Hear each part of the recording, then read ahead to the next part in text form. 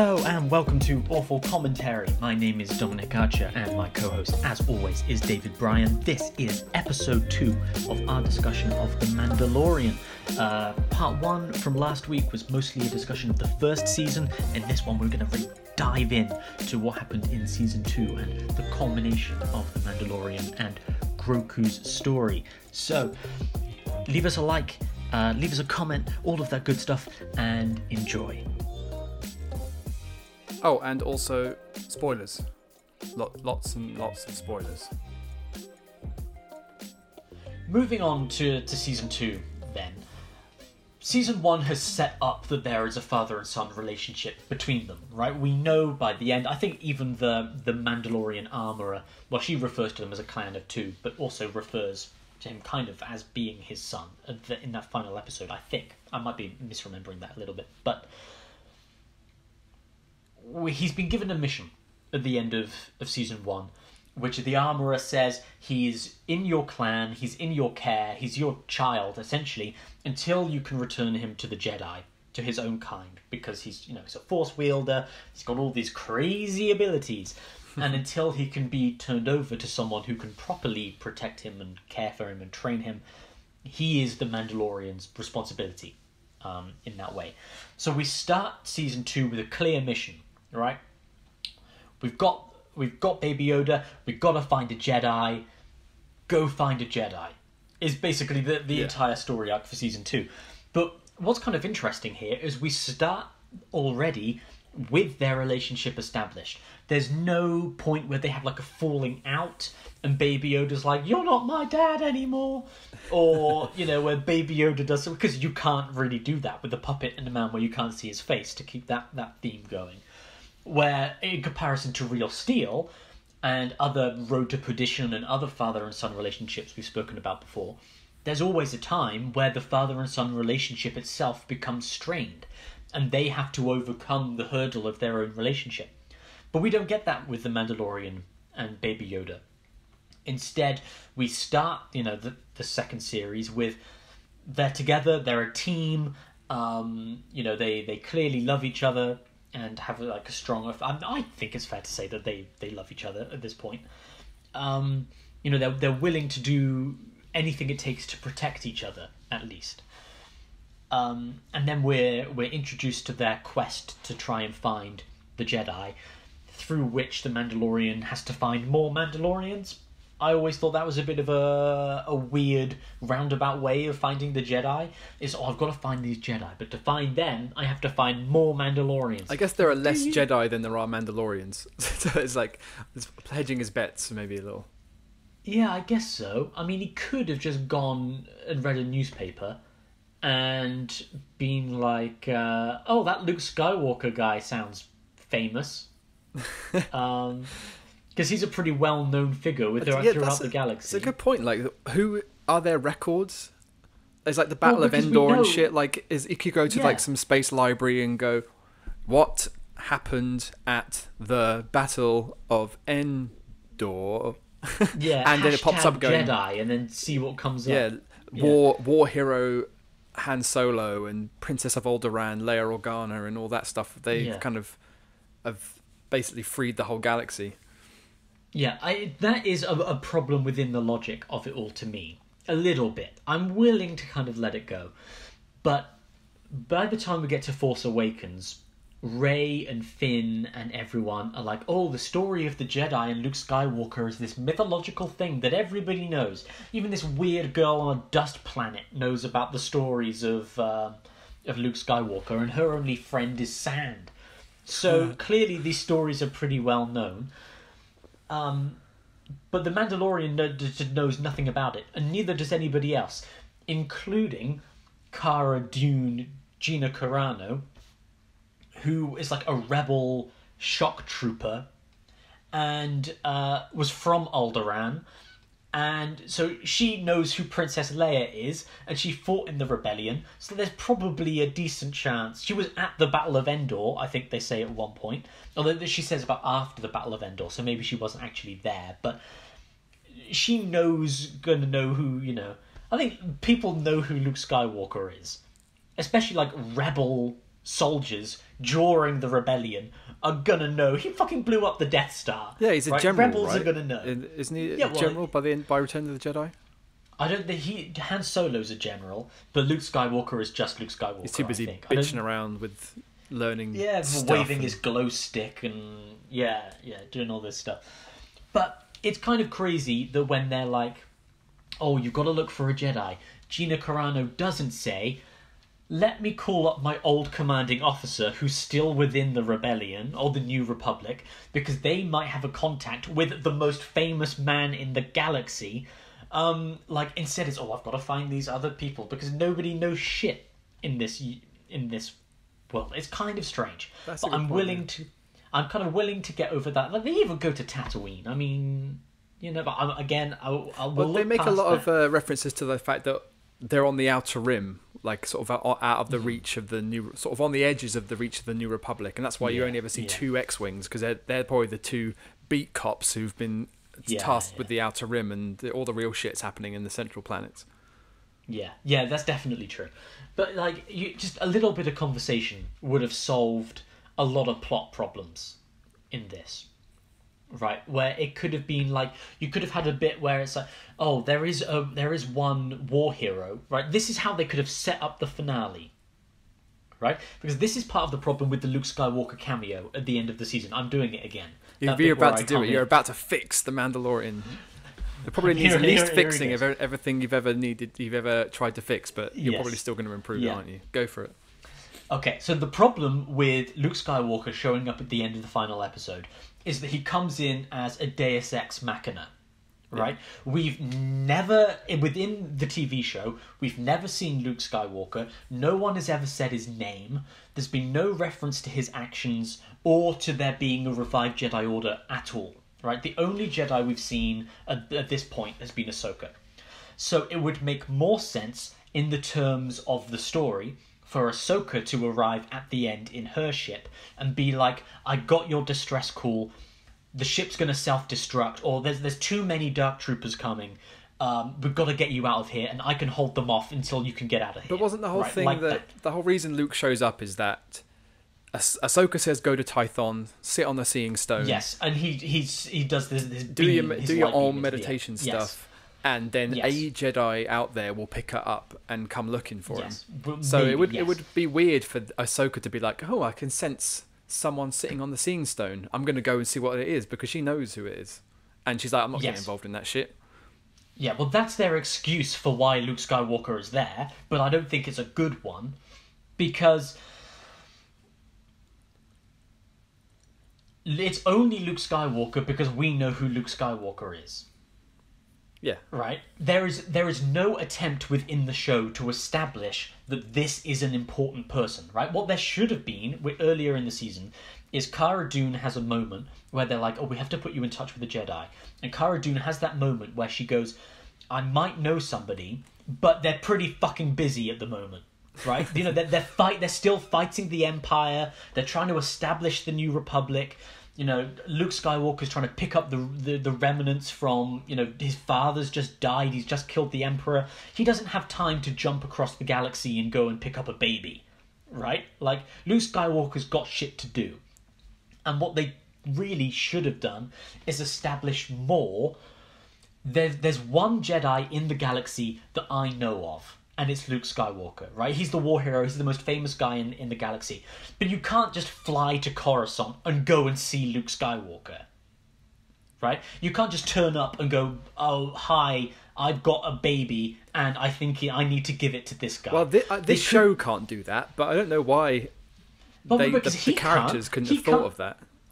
No, but they can't just turn up on Coruscant and go, "We have a baby, I think I should get, now let's give it..." It'd be like you turning around and going, "Oh, this is the lost child of Barack Obama. Now, why don't I go and find Barack Obama and return his child to him?" But going to Coruscant to find Luke Skywalker is right? like going to the White House in 2020 to find Barack Obama. He's not going to be there. He was there once. Not the White House. I mean, just in general. Because I know, but that's Obama's what I mean. doing his own thing. What is the Jedi presence on Coruscant now? Didn't the temple get destroyed at Order 66? And there's not been one throughout the... Yeah, exactly. Yeah. There's only one. Who knows where Luke Skywalker is? Yeah, exactly, right? But if they had established, look, we know one guy, but how do we get to him? Right?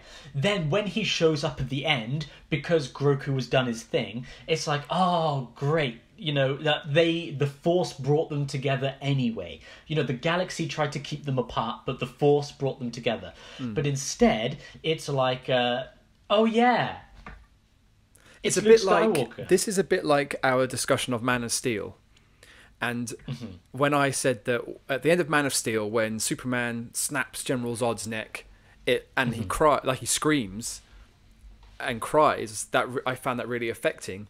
But as we dissected, the only reason that works on me is because I know the Superman lore.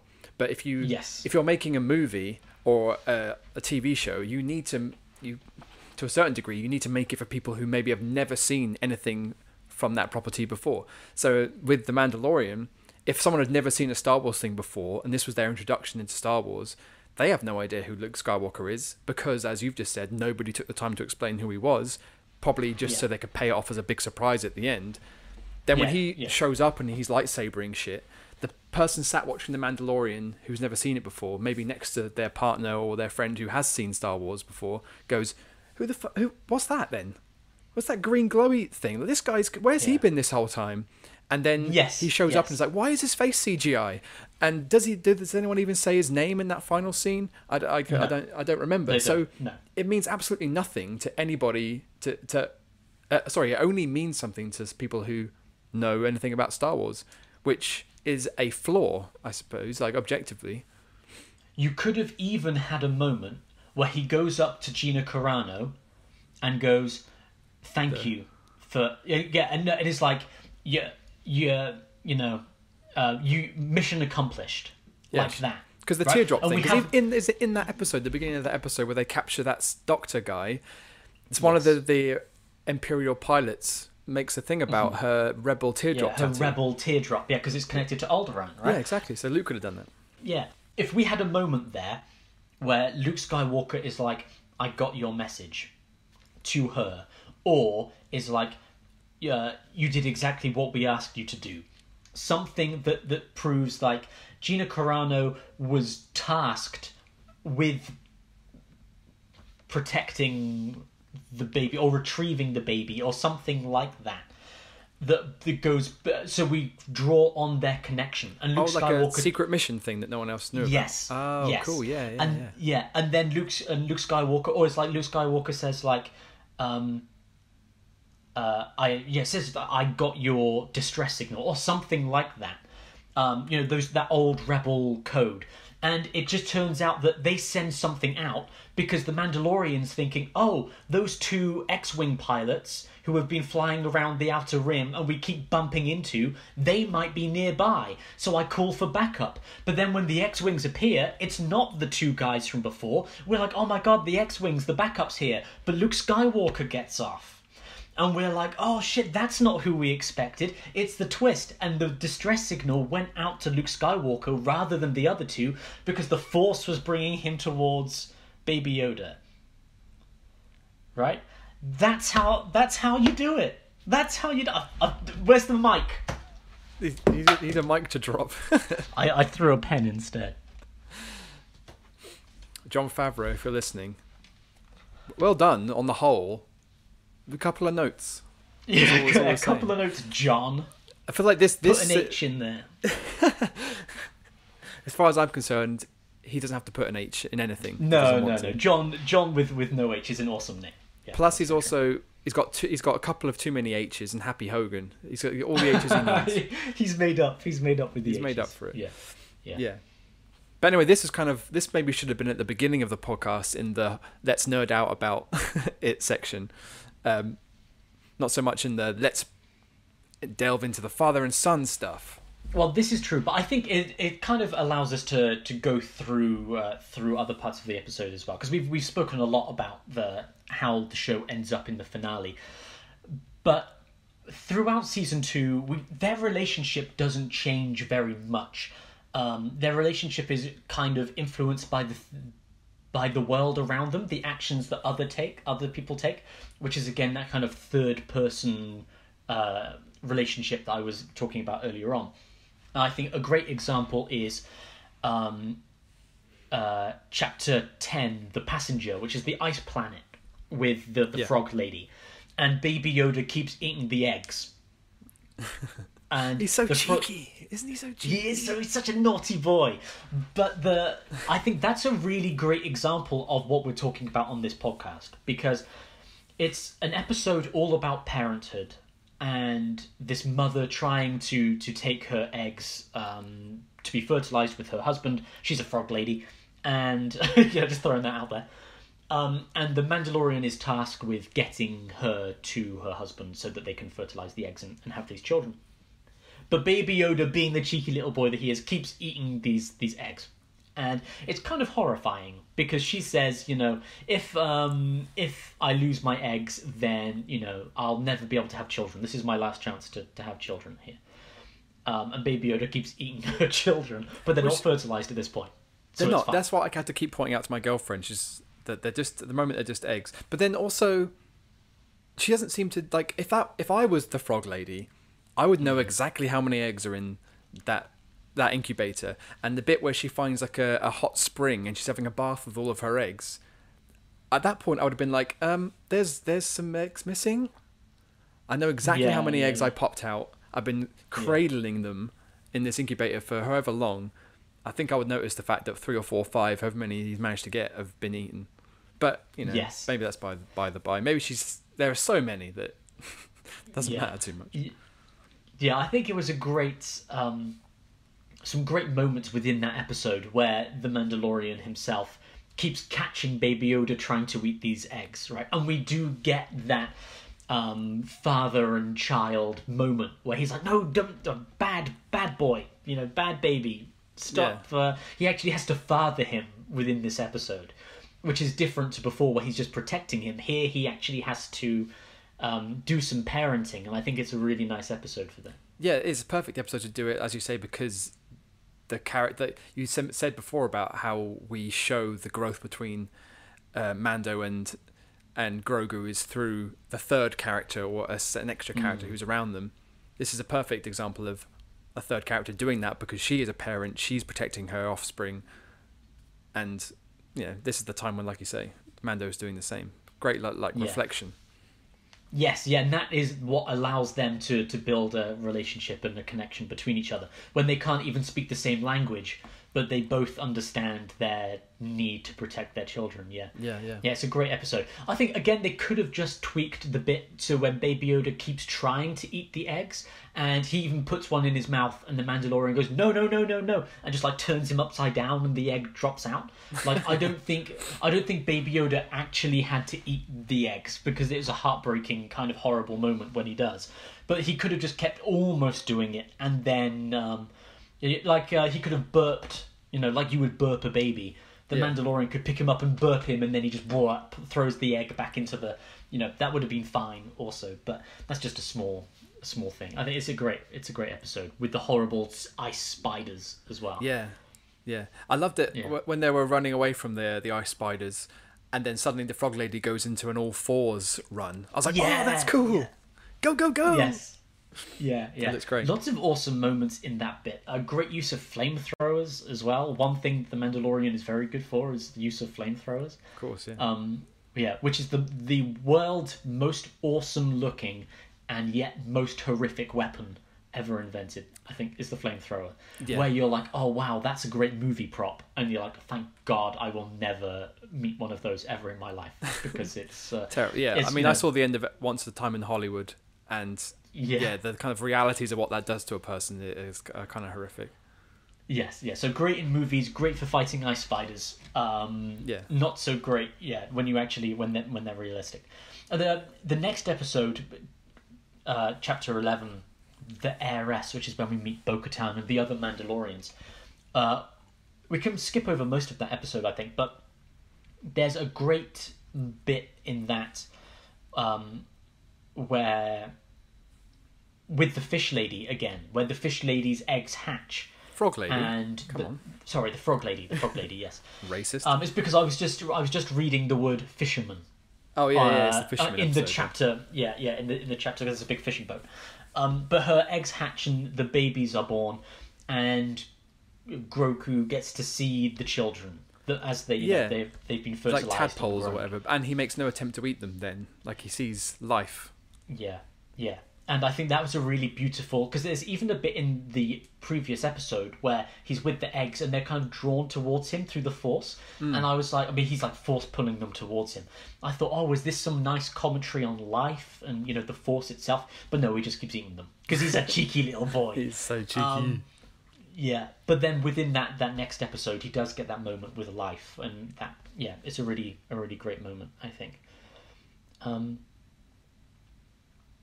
Then I think that the next episode really of note, I would guess, is the one where we meet Ahsoka. Yeah, because the only episode in between that one is where he basically has to stop on Navarro again with Carl Weathers and Gina Carano to get his ship repaired, and they go on a side mission and they find that lab where they've been doing with Baby Yoda's blood, and it's all clone vats and shit, and then they blow it up and then off they go. But that episode was directed by Carl Weathers, so I guess that's the only notable thing. Yeah. But yeah, then next one is it was an exciting episode. It is, and directed by Dave Filoni, written by Dave Filoni, because Ahsoka is his baby, really.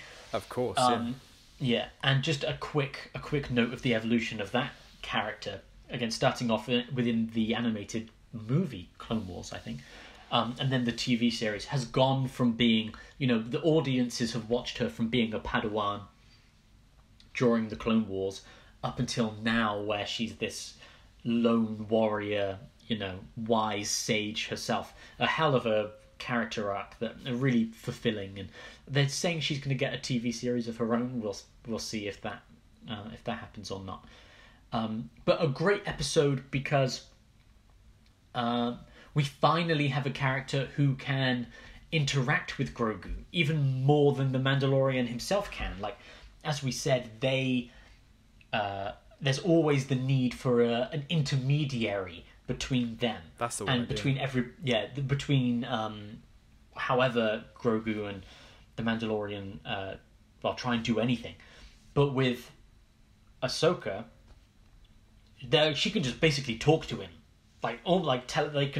she can see his kind of it's not like you don't get the sense that they're speaking, but just that she understands him, kind of on a subtextual way. Yeah, and she gets his name out of somewhere, plucks that out of her ass.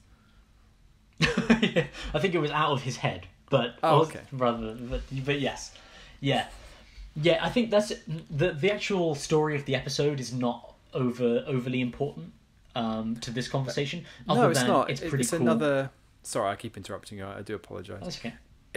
It's another Saving a Village episode, with punctuated by a Jedi and the Thrawn references and Michael Biehn from the Terminator playing a mercenary, and the Beskar spear that he gets at the end. Yes, it's just keeping the story building and doing more things. I think this is an important episode, and the use of Ahsoka is good in this episode because it does fulfill part of that story need. It builds on his story of finding a Jedi, and with Ahsoka refusing to train him, it says a lot about, and I wish that the character could have gone a bit further with that as well, in terms of he's too old at this point, or he's been too long without. And I really wish there had been a moment where they said he keeps doing dark side shit, like he keeps choking people, and this is Baby Yoda, like he keeps doing not evil things with the Force, but I was waiting for him to some lightning to crackle between his little fingers or something, because they keep showing this pull between him being an innocent, cute little naughty boy, but then also just choking motherfuckers.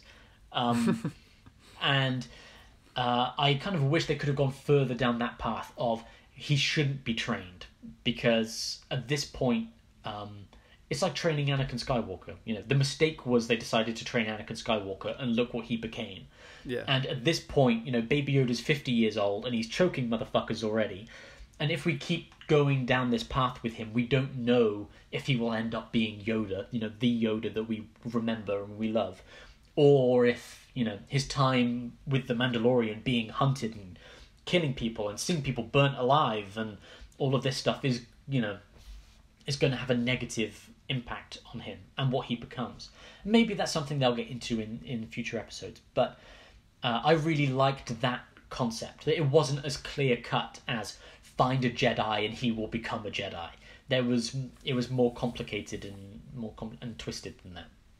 Yeah, I guess it would be complicated by his species and how long they live, and that he can be over 50 years old and essentially still be a baby, and had what Ahsoka says, he's had decades of training or years of training or something, and yet he's still very unrefined and still a baby, because Yoda was like 800 years old or whatever when he died, so that journey of training probably takes a lot longer if their intellectual maturity is much slower. Yes, yeah, I think that makes sense. But yeah, really nice to see. Again, she tries to train him in a limited way, but he won't do it, and it's only when it's when the Mandalorian himself steps in, because of their relationship and their connection, that Grogu will do what he says, because it's his dad, and and they have the MacGuffin of the ball from the geared stick. There you go. It's back. That third party, instrument of their relationship. Yeah. Yeah, it's a really great moment there, which shows that although Baby Yoda can communicate with another Jedi, it's his dad. And he listens to his dad, and they love each other and care for each other. And the pride that the Mandalorian takes in his son moving the rock as well. When he does it, and he's like, "Oh my god!" It's like he's just caught his first ball or something. Yeah. Yeah. That's a great moment. He's like, "Yeah, that's my boy. That's my boy." Like the pride he feels in that is great, really great. Okay. The next episode is The Tragedy, which is where we get reintroduced to Boba Fett, and Ming-Na Wen is back. Pow, pow, pow. Yeah, love me some Ming-Na Wen. And this is also where we lose Baby Yoda for a couple of episodes. Yeah, what a tragedy. I think me and my girlfriend were neither of us kind of expecting it to go that way, and the whole episode is basically a fight. It's like a standoff trying to keep Baby Yoda safe from the Imperial guys that are chasing after them, like sort of coming to take Yoda. And when it ends and he gets taken, we're like, no, but you can't take him. No. We got very invested in that episode. It does. Excuse me. It does do a pretty good job of that desperation that he feels.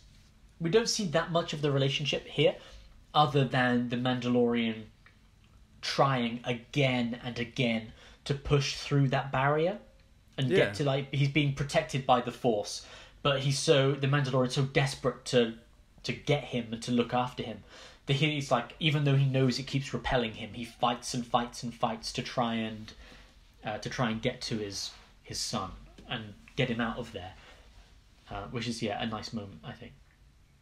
Yeah, it is. But then it kind of was frustrating me. It's like, you can't do this. Like, be more proactive. Do something helpful. Go help Ming-Na Wen and Boba Fett or something. Yeah, but no, there were a few. He's relentless. Yeah, there are a few elements within that episode that I find incredibly frustrating. The first one is the general conceit that Baby Yoda is at the top of the hill and they're at the bottom of the hill, and like the Grand Old Duke of York, they just have to keep going up and down this fucking hill. Yeah. And for some reason he took his jetpack off and he's not going to put the jetpack back on. Yeah. It's just stupid. Like Boba Fett says, "Oh yeah, well I'll trade with you. I'll make an agreement with you if you take your jetpack off." And it's like, that doesn't make any sense. Why not say, if you take your wrist blasters off, so you can't just flamethrower me and turn me into Boba Barbecue? Yeah, it was just But like they instead it's- worked backwards and saw the battle sequence and were like, this is going to be too easy. He's going to get to he can just jetpack up to the top of the hill. And they're like, well, Yes.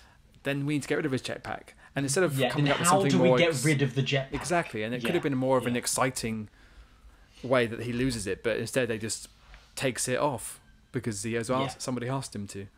Yeah, I didn't like that so much either. No, you could have had a whole section reworking that episode where the stormtrooper ships are deploying around the hill, right? Rather than all landing in the same spot. The stormtrooper ships are landing around the car hill. park. They just line up next to each other, don't they? That's really because that's how space works. Anyway, so then they're coming up from different sides of the hill, right? And it's like Boba Fett's like, I've got these guys, you go and take care of it, right? And then they become so spread out that even though he wants to get to Baby Yoda, he can't because there's just too much going on, right? And it's Ming-Na Wen pursuit, like, I'm being overrun here, like, I need some backup, so he jetpacks down to help her, but then, then you get a moment where he's flying after the Dark Troopers, or even the Dark Troopers come down, and he gets there, and then, as we see in the final episode, he tries to fight the Dark Troopers, but they just fucking... They are bulletproof. terrifying. Yeah. They're like, they can't be taken down.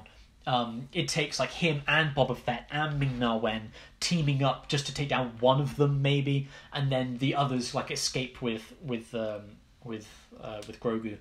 And then we establish that these things are fucking terrifying anyway. But instead, it's just like, oh, he wasn't at the hill. So they got the baby and that was it. Yeah, there's there's a point where he does keep relentlessly trying to. This is the Mandalorian. I mean, keeps trying to relentlessly get through that barrier, and he does it 2 or 3 times. And on the last time, the barrier pushes him back so much that he gets knocked out. Yeah. Just so that he can't really be involved in the next 2 or 3 minutes. Because if he was awake, he could have just gone and helped or been in the right place at the right time or whatever. Again, it was another kind of it's like real soft conceit of trying to get him out of the way. How can we get him out of the way? Let's just say the barrier knocks him out. Yeah. It's like, we've got Boba Fett in this episode, so we need to make sure we're showing off as much Boba Fett as we can, rather than how is Boba Fett going to service the story of this episode. And I think Tamara Morrison does a really great job. He's Tamara Morrison, he's an awesome actor. And he's great in everything, and I think the character is well written and acts correctly for the way that he should act. But yeah, writing wise, it's as you said, it's an episode that's working backwards to. We know that the baby needs to be taken, and we know that we can't just have the Mandalorian there. So how do we, why shouldn't the Mandalorian be there? Have him be beaten. Yeah. Right? Like, it's fine if he loses. We like a character that tries. A character doesn't have to succeed for us to like them. Yeah. And I guess the idea that you had of having him and Boba Fett and Ming-Na Wen fight one of the Dark Troopers or whatever, and it takes all of them to maybe stop or even slow one down, that would have been better, but maybe they wanted to save that for later on, where we see how tough they are and how difficult, how long it takes the Mando just to take out one of them on his own. But I think that would something about like what I was saying about the first season, where there were episodes in the middle that seemed like it didn't serve much story purpose. They were just there as kind of like filler. This is maybe the one that is most like that in season 2, but it didn't bother me because it was engaging. And I guess because it's a lot of action, a lot of fighting, and the stakes do keep getting ramped up. Like one ship of stormtroopers, okay, now another ship of stormtroopers, okay, now the Razor Crest gets blown up, and okay, now Dark Troopers are here, and it does just keep ramping up. And I guess it kind of distracted me from maybe some lapses in the storytelling. But yeah. I still feel like this second season was a pretty solid success. Yeah, throughout. It's still a fun episode. Yeah, it's just that it's got those little storytelling slip-ups that don't work perfectly. The next episode, Bill Burr's back. Wait. And he does some cool stuff. He gets that scene where he gets to prove that he's not all that bad a guy. He may be, he may mouth off a bit and he may be a bit cheeky, but he's not a real Imperial. He's not a fascist. He left the Empire because of the way they treated their men and were willing to murder their own people for victory. And now he gets his little revenge, and he learns to respect the Mandalorian, and the Mandalorian learns to respect him. And it's a buddy episode. There was one thing about the Mandalorian that I saw the other day on Twitter. I think I may have mentioned this to you already, which is you can describe the Mandalorian as a protagonist who can't stop making best friends. And I think this is an episode that proves that. Every episode, the Mandalorian goes and he's like, oh, I don't have anybody. I'm just a lone warrior wandering through the world. And every episode he makes a best friend. Yeah, that's a good point, actually. People can always go back to. Even like the mechanic lady on Tatooine with the pit droids. There's people that he can rely on when he needs them. Yeah, each episode has a best friend. Somebody loves him by the end of the episode. And this is the one where, him and Bill Burr, like, I can see an episode in a future season where him and Bill Burr team up to do something again. You could, but I wonder if the child is the only reason that works. Because, like you say, he is always on his own, he has no people, and yet it seems amusing that he seems to make friends or allies everywhere he goes.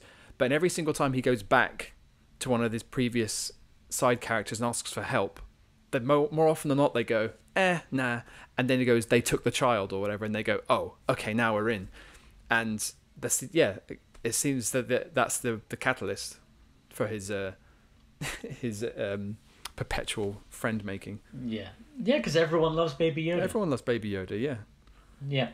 You half expect Bo-Katan to stand up and go like, Baby Yoda? Okay, we're in. Yeah. I wasn't going to help you, but now Baby Yoda. Yeah. And then by the end of it, BFFs. As FBYs for Baby Yodas equals BBFs. That's the mathematical calculation of the Mandalorian. That seems sound to me, yeah. Yeah. But that's all we really need to say for that episode, because the Empire have got Baby Yoda. They want to take his blood, clone him, or they keep mentioning his M count, which I'm guessing is his midichlorian count. Yeah. Again, throwing in prequel stuff in a way that seems to work. They don't say the word midichlorian because people would riot on the internet. Yeah. But by saying M count, they're able to keep it, we all know, but it feels like a nice reference rather than anything else. So I assume they're cloning the Emperor at this point. I don't know what you think. That never occurred to me. Because they're doing this big cloning thing, and when we see the clones, it's like actual people. Yeah, right? They're not more Yodas, yeah. They're not Yodas. And they need someone with a very high midichlorian count in order to give them the necessary force abilities. So my assumption is that this is them trying to resurrect the Emperor by giving, by cloning his body and then injecting the midichlorians back into his system like that. So when the Emperor reappears in the last... Oh, crap, I can't even remember what the new trilogy movies are called. Force Awakens, The Last Jedi... The shit one. That was Force Awakens. The worst one. No, that was The Last Jedi. The worst one. That's Episode 9, the worst one. The worst one. The worst one according to Dom. Rise of Skywalker. Rise of Skywalker, thank you. Yes, so when the Emperor re-emerges in Rise of Skywalker, you're putting those two things together, saying that he didn't survive Return of the Jedi. They've just cloned him, resurrected him, and that's why he's there with his spooky fucking arena full of Siths in the Rise of Skywalker. Yeah, and we see there's the clone of Snoke as well. He's got Snokes in tanks in that episode. Snokes in tanks. At the beginning of that of Rise of Skywalker, Kylo Ren goes to that planet and there's Snokes in tanks. Yeah. And so maybe Baby Yoda's being used to create Snokes. And that's why Snoke is like a corrupted, but again, that's them working backwards because they fucked up those J.J. Abrams movies, and now they have to, how can we justify all of that bullshit? Oh, well, there was, I don't think that Baby Yoda is excusing all of that. But this is now them supporting those future movies to try and make them make more sense. Just for balance, again, I will interject by saying I like the J.J. Abrams Star Wars movies. Oh, we're coming back to that. Are there any father and son relationships? There is Kylo Ren and Solo. Kylo Ren and Han Solo, yeah. Well, I'm doing a dance, because that means I can ruin those movies for you too. Yeah. Dom's mission is to ruin all the things that I love. And only the shit stuff. Doesn't matter if it's shit, I like it. I still like Man of Steel, so up yours. Well, that was one thing. I don't think we really need to get into it. But the Kevin Costner, Diane Lane, Man of Steel without Clark Kent in it movie. What's it called? Let Him Go.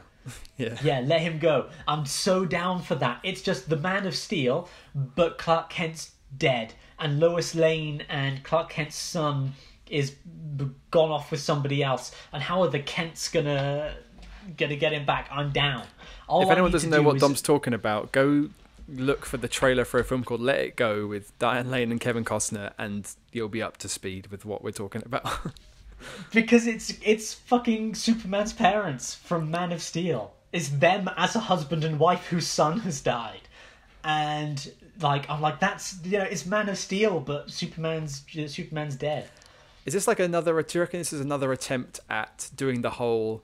This is Superman's story, but what if it went slightly differently? But we're not allowed to say anything Superman-y. Like, what's it called? Is it Bright something? Brightburn. Where what's it called? Brightburn, yeah.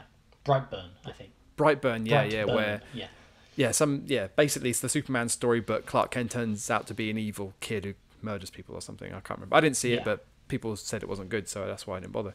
But I was going to say this one is based off of a book, and then it's a famous book, but then these actors have and have decided to make it. But it's just a great coincidence to me.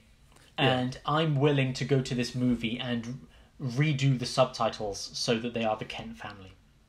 And the son's name was Clark, and the it's Lois is the wife, and I'm down for that.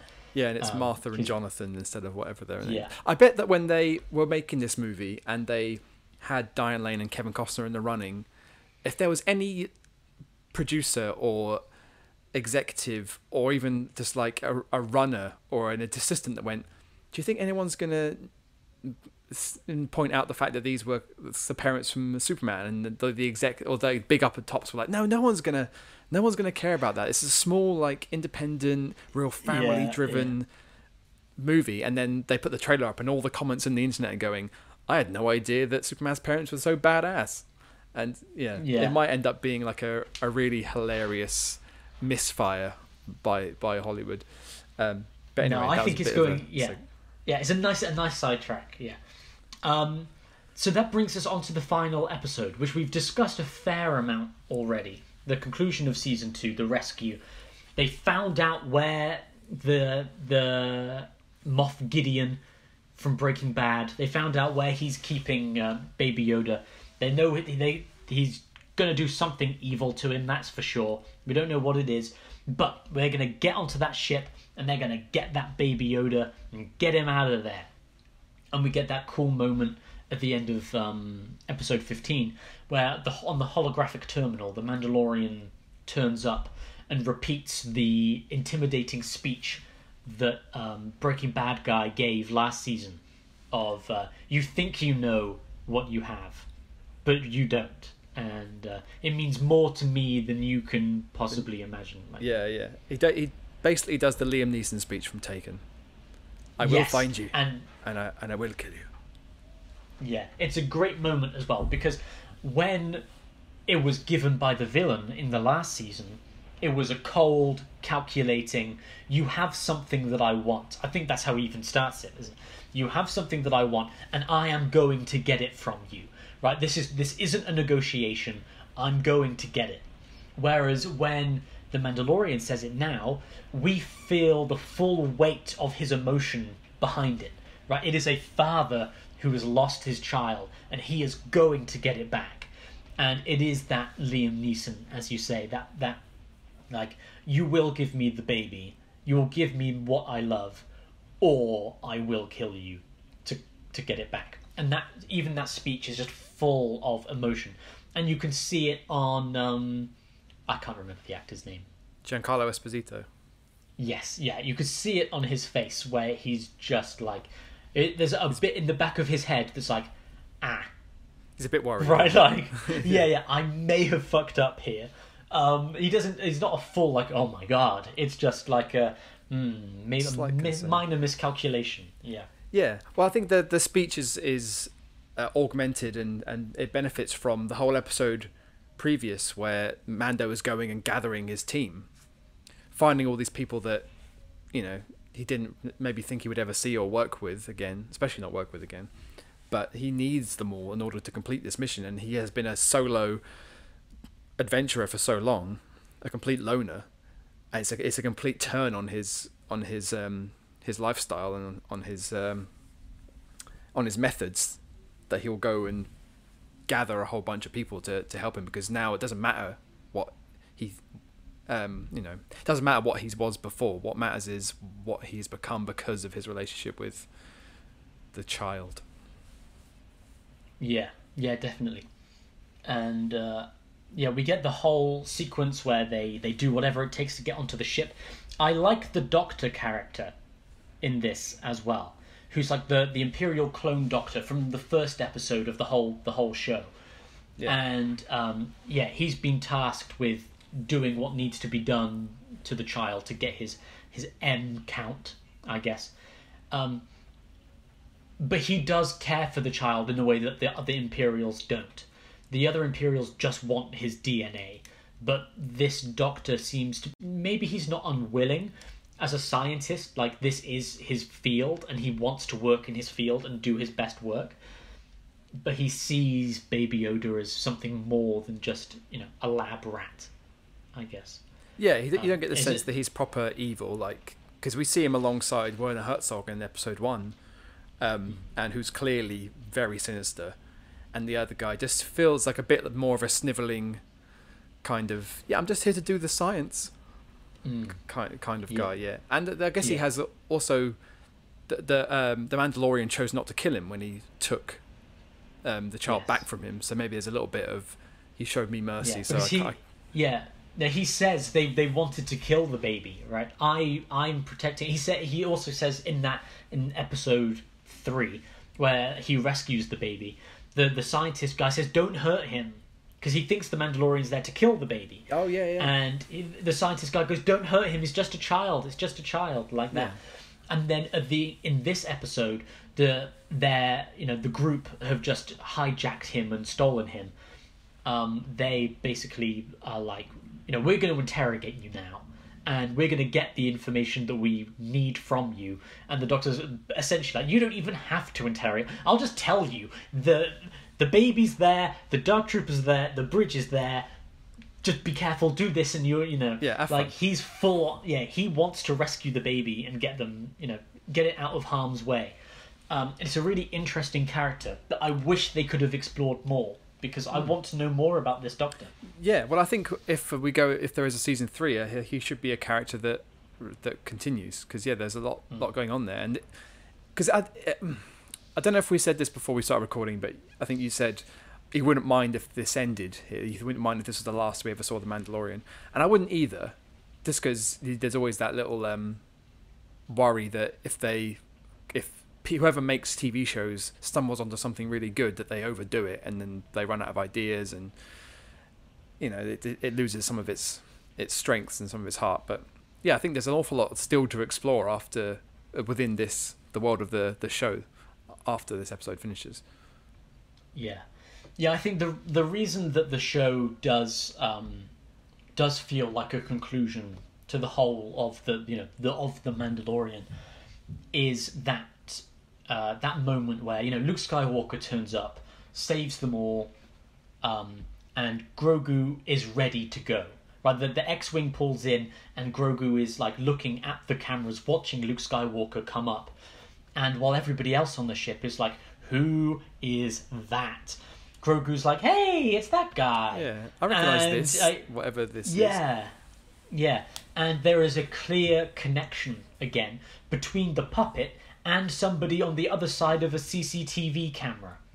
Yeah. Right? Like, that's good filmmaking to be able to feel that connection between them. So did you get the sense that he knew who Luke Skywalker was from his training, or did you get the sense he just felt that it was a Force person and someone who was coming for him? I get you could... If I was going to be a real arsey film person, you'd be like, well, he spoke to Luke Skywalker when he was on Tython in that big bubble thing. Oh, so they'd already been... But the show doesn't say that, so I'm not taking that as an excuse, right? Unless the show tells me, I'm not accepting it.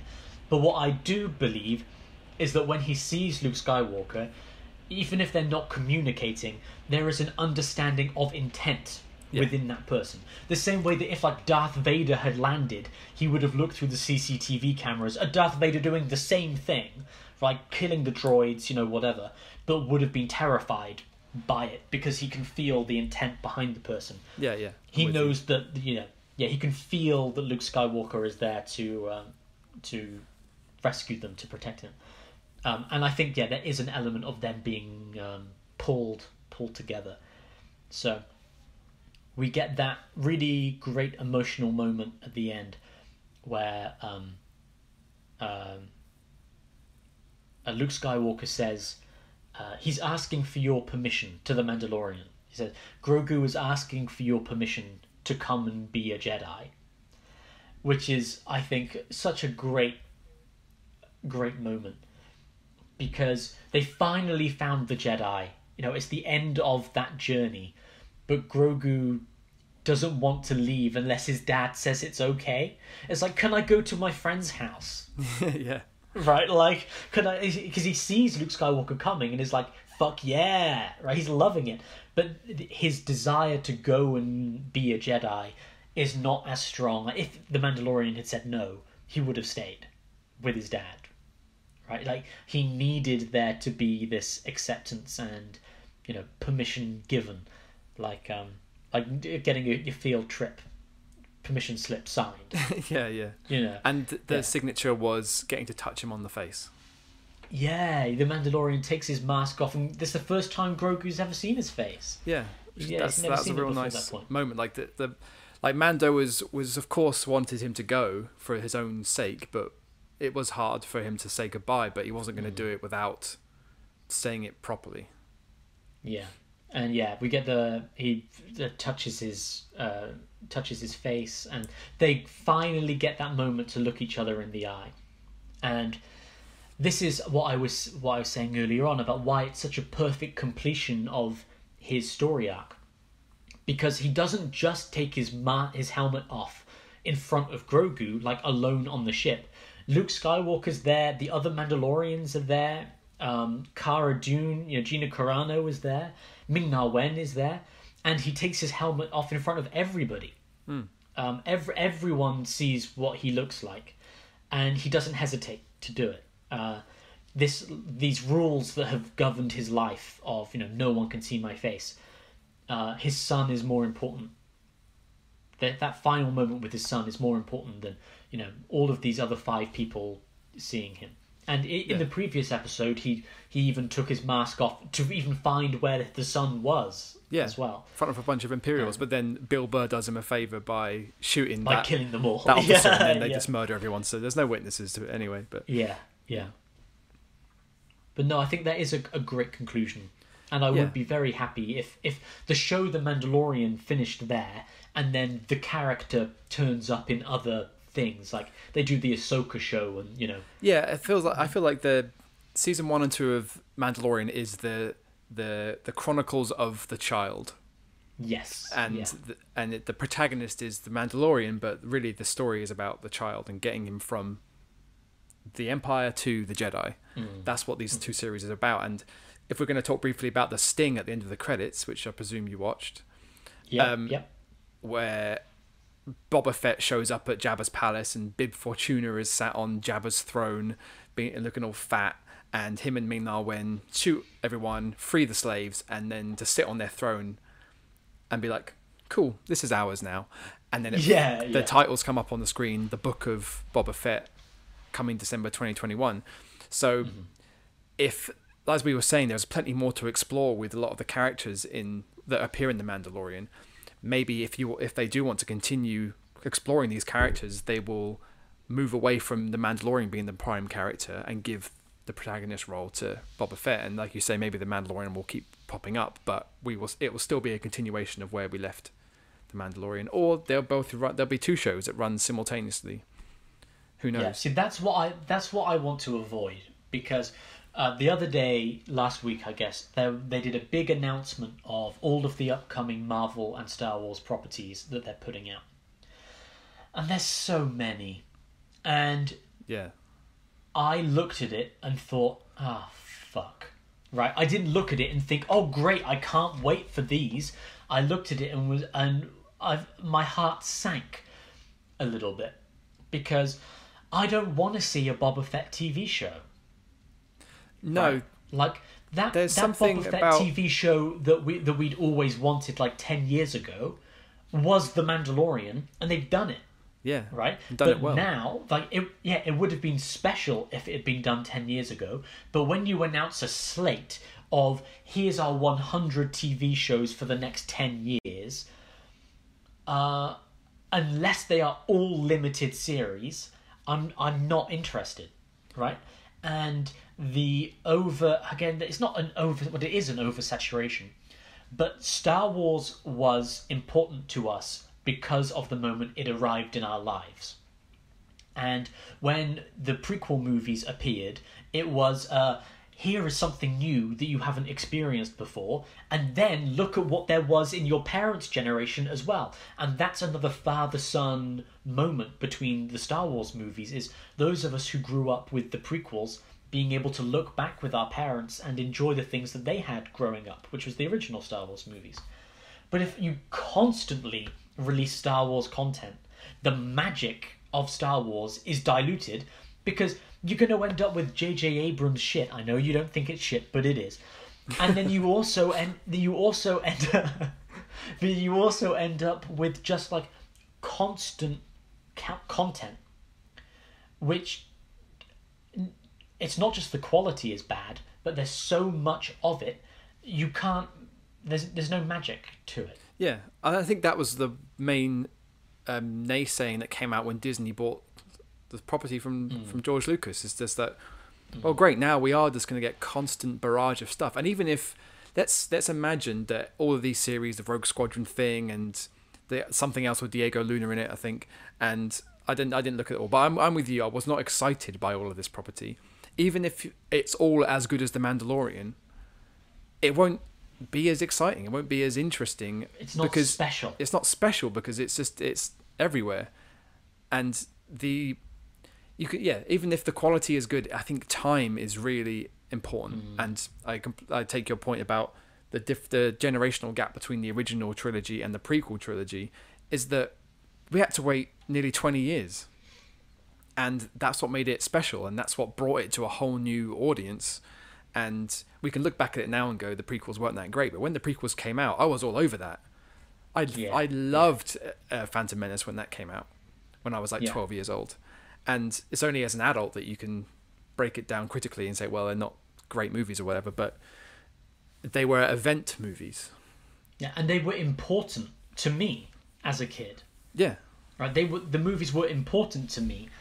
And now I look at them and go, oh, well, the quality wasn't that high. And that's, the movies aren't great, the prequels, in many ways. But if there had been a Star Wars movie every year, the amount of joy that I would have gotten out of it would have just been, oh, there's another Star Wars movie. Like, how many times did I re-watch those VHS tapes and those DVDs and everything? And if there's a new one, you can't revisit it all. You can't recapture that, you can't contain that magic if... it's the same with Disney movies and stuff anyway. But it's just like with the new trilogy, it was the same. It's like we had 20 years between the original and the prequels, and now another best part of 20 years before the next trilogy. Like, that's a good amount of time to leave it. And the only thing that maybe has blunted the impact of the new trilogy in terms of excitement was the fact that we had all this stuff in between. Not as much, and there's going to be so much more from this point on, but it did feel like the right time to introduce to a whole new generation, and it did. Like when Force Awakens came out, you had little kids running around in Finn and Rey costumes, and now when they get slightly older, they'll go back and watch the older ones, and maybe even more young people are going to go back and watch the Luke Skywalker, Han Solo, Princess Leia movies and find the magic in them too. So there is something great in that, but now we've come too far, and there's no way we can recapture that, because like you say, every year we're going to have multiple new series, multiple movies, and the property is just going to get sucked dry until it's what we were saying the other day when our friend said, "Oh, are you excited for the Falcon Winter Soldier TV show?" And I was like, absolutely not. No. Right? It looks fine, I guess, but I've seen those characters, and I don't need to see more of those characters. Right? There's not. Yeah, that's the thing. There's not enough. WandaVision I'm interested in because it's doing something completely different. Yeah. Right? And that's interesting because it looks like art. Right? They've taken these mass consumerist, most valuable property in history, and then gone, what weird art shit can we do with it? And they're creating something, special and unique. But they probably have to go for safe releases like Falcon and the Winter Soldier and Loki alongside them. Otherwise, they would never put out WandaVision, because they can't bank on everyone's excitement about seeing MCU characters in limited series and make it a weird arty thing. They have to throw out the base. You've got your action show and you've got your magical Asgardy show to go out alongside them, just for the popcorn masses. Yeah. Anyway, we've gone so far off topic right now. No, I mean, this is our chance to talk about it. We're not going to revisit this particular thing for a while, I guess. Our final, I think this will be a short one. Our final question that we always ask: do you see any element of you and your father within the Mandalorian and Grogu?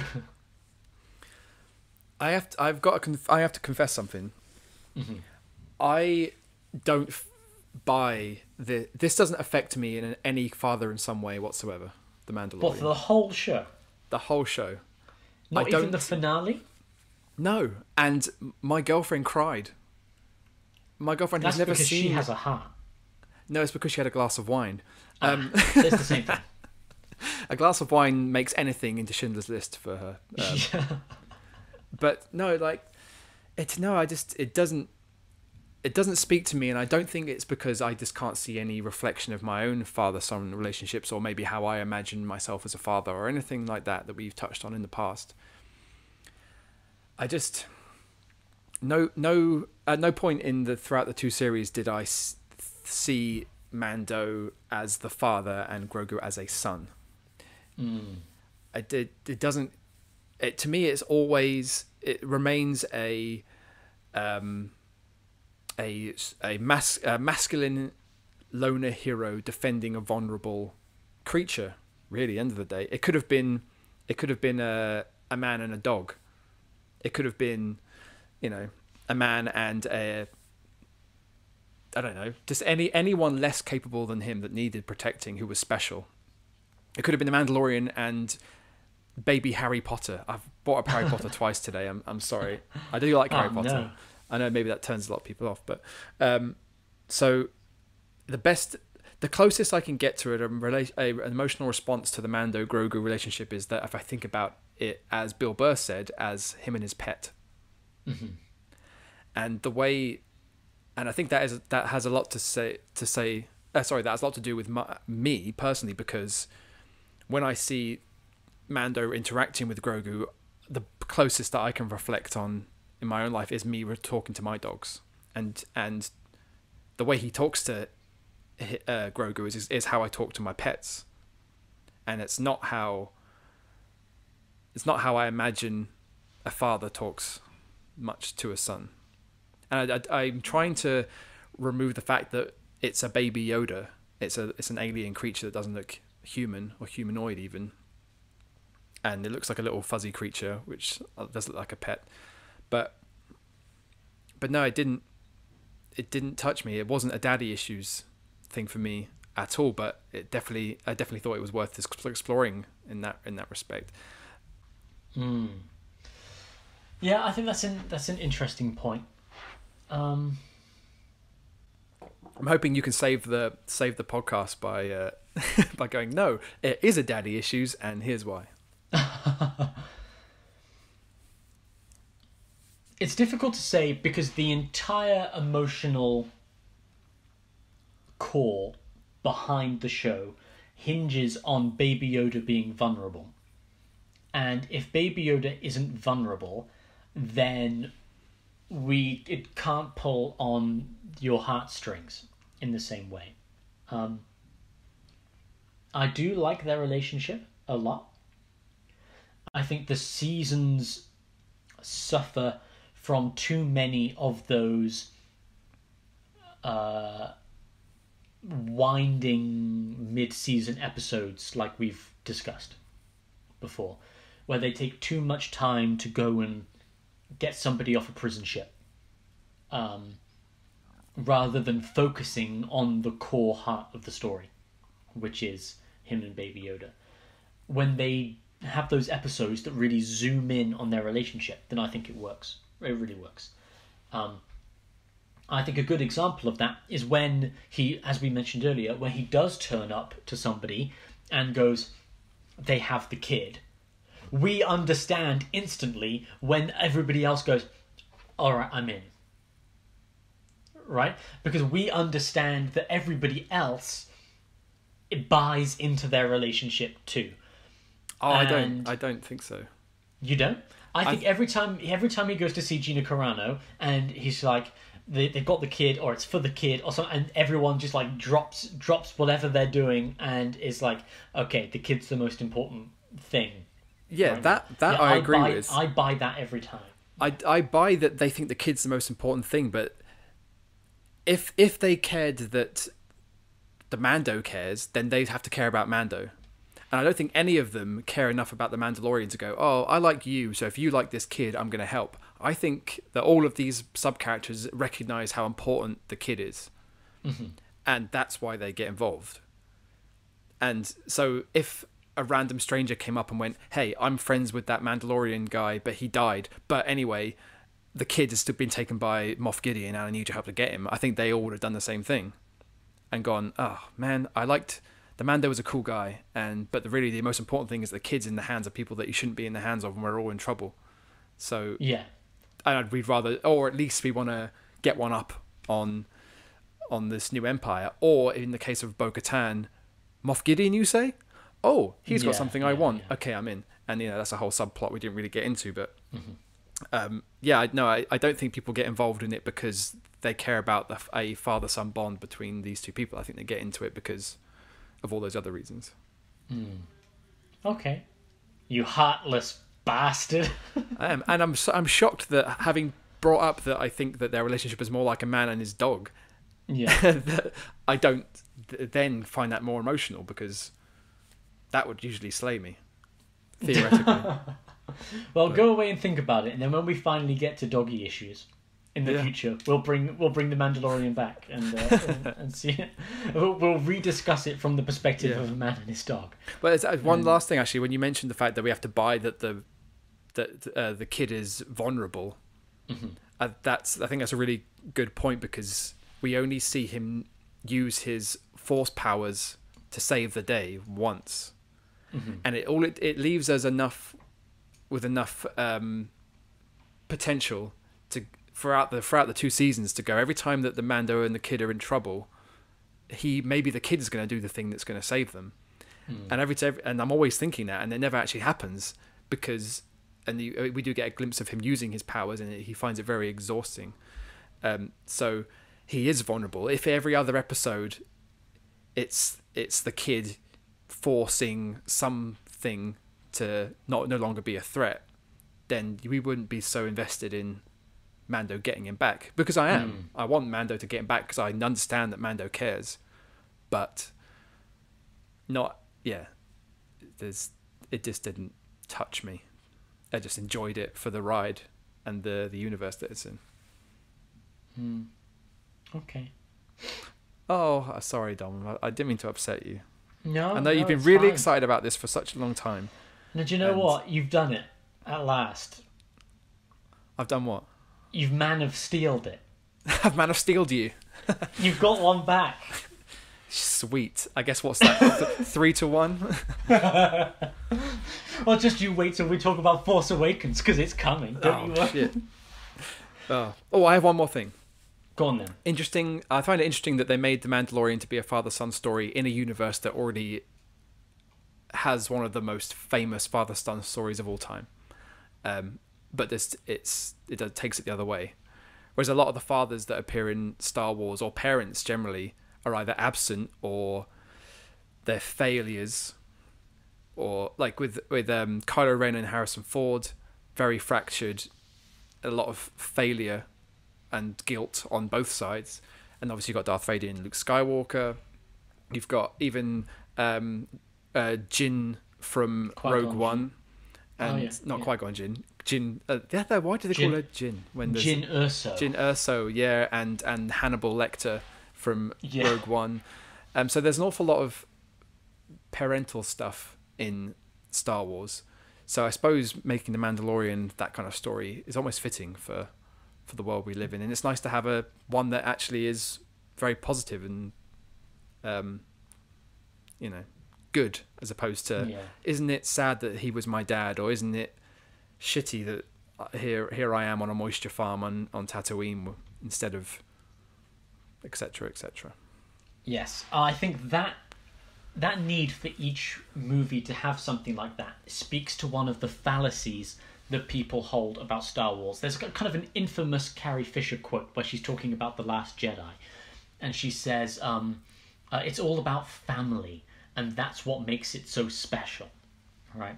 And that's the ultimate fallacy of Star Wars in general, is that people consider it to be a family story. And because Star Wars is a family story, each iteration of it has to have a familial relationship in some way. And Star Wars is not a family story. It's become that because they insist on having it in there. But this is something I think that we should revisit. This is my my little teaser for when we do the original trilogy with Luke Skywalker and Darth Vader, and we do like a daddy issues of all three movies. The family relationship in the original Star Wars movies is shit. That's all I'm going to say. Drop the mic. Oh, come back in the future. Then come back to when we do that episode. What Dom really thinks. What's he gonna say? It's some kind of hot take. It's a hot take. Air quotes. Hot take. Dom thinks this is like clickbait. Dom says Star Wars is shit. Click here to find out why. No. Dom says that the family themes running through the best Star Wars movies are the worst themes of all of it. I mean, that's a better thesis, but it's worse clickbait. No one's going to click on that. Okay, no, you're right. You're right. Okay. Yes, they suck. They all suck. Especially Empire Strikes Back is the worst. Oh no, he did nay. The Last Jedi was better than The Empire Strikes Back. There we go. I'm just throwing it out there. I mean, now you're just being silly. Come on, no one's going to believe that. Okay, sorry. Phantom Menace. Okay. Well, I was going to do a little bit of explaining, but I think I might leave it. No, leave it dangling. Yeah, okay. Oh, dangle those future threads. Thank you very much for listening. What are we going to talk about next week? Do you have any ideas? I don't know, man, because if we can't record next week. It's Boxing Day next week. Oh, well, we'll just have to record before then, I guess. Before or after, yeah. Yes. I've got some ideas. I'll chuck them at you off. All right, pod. chuck them. Ow! That was him chucking an idea. They hit him on the head. I'm very witty. I don't know if you knew. I know you bruise easy, so I'm going to be seeing that come up very shortly, I'm sure. This is true. Well, thank you very much for listening. And if you have any thoughts about The Mandalorian, or if you're really excited to see why I think that Empire Strikes Back is the worst Star Wars movie, I don't. That's not true. That's the clickbait. It's the clickbait tussle. The See ya. Then yeah, join us next time. Let us know below what your thoughts are, and we'll see you later.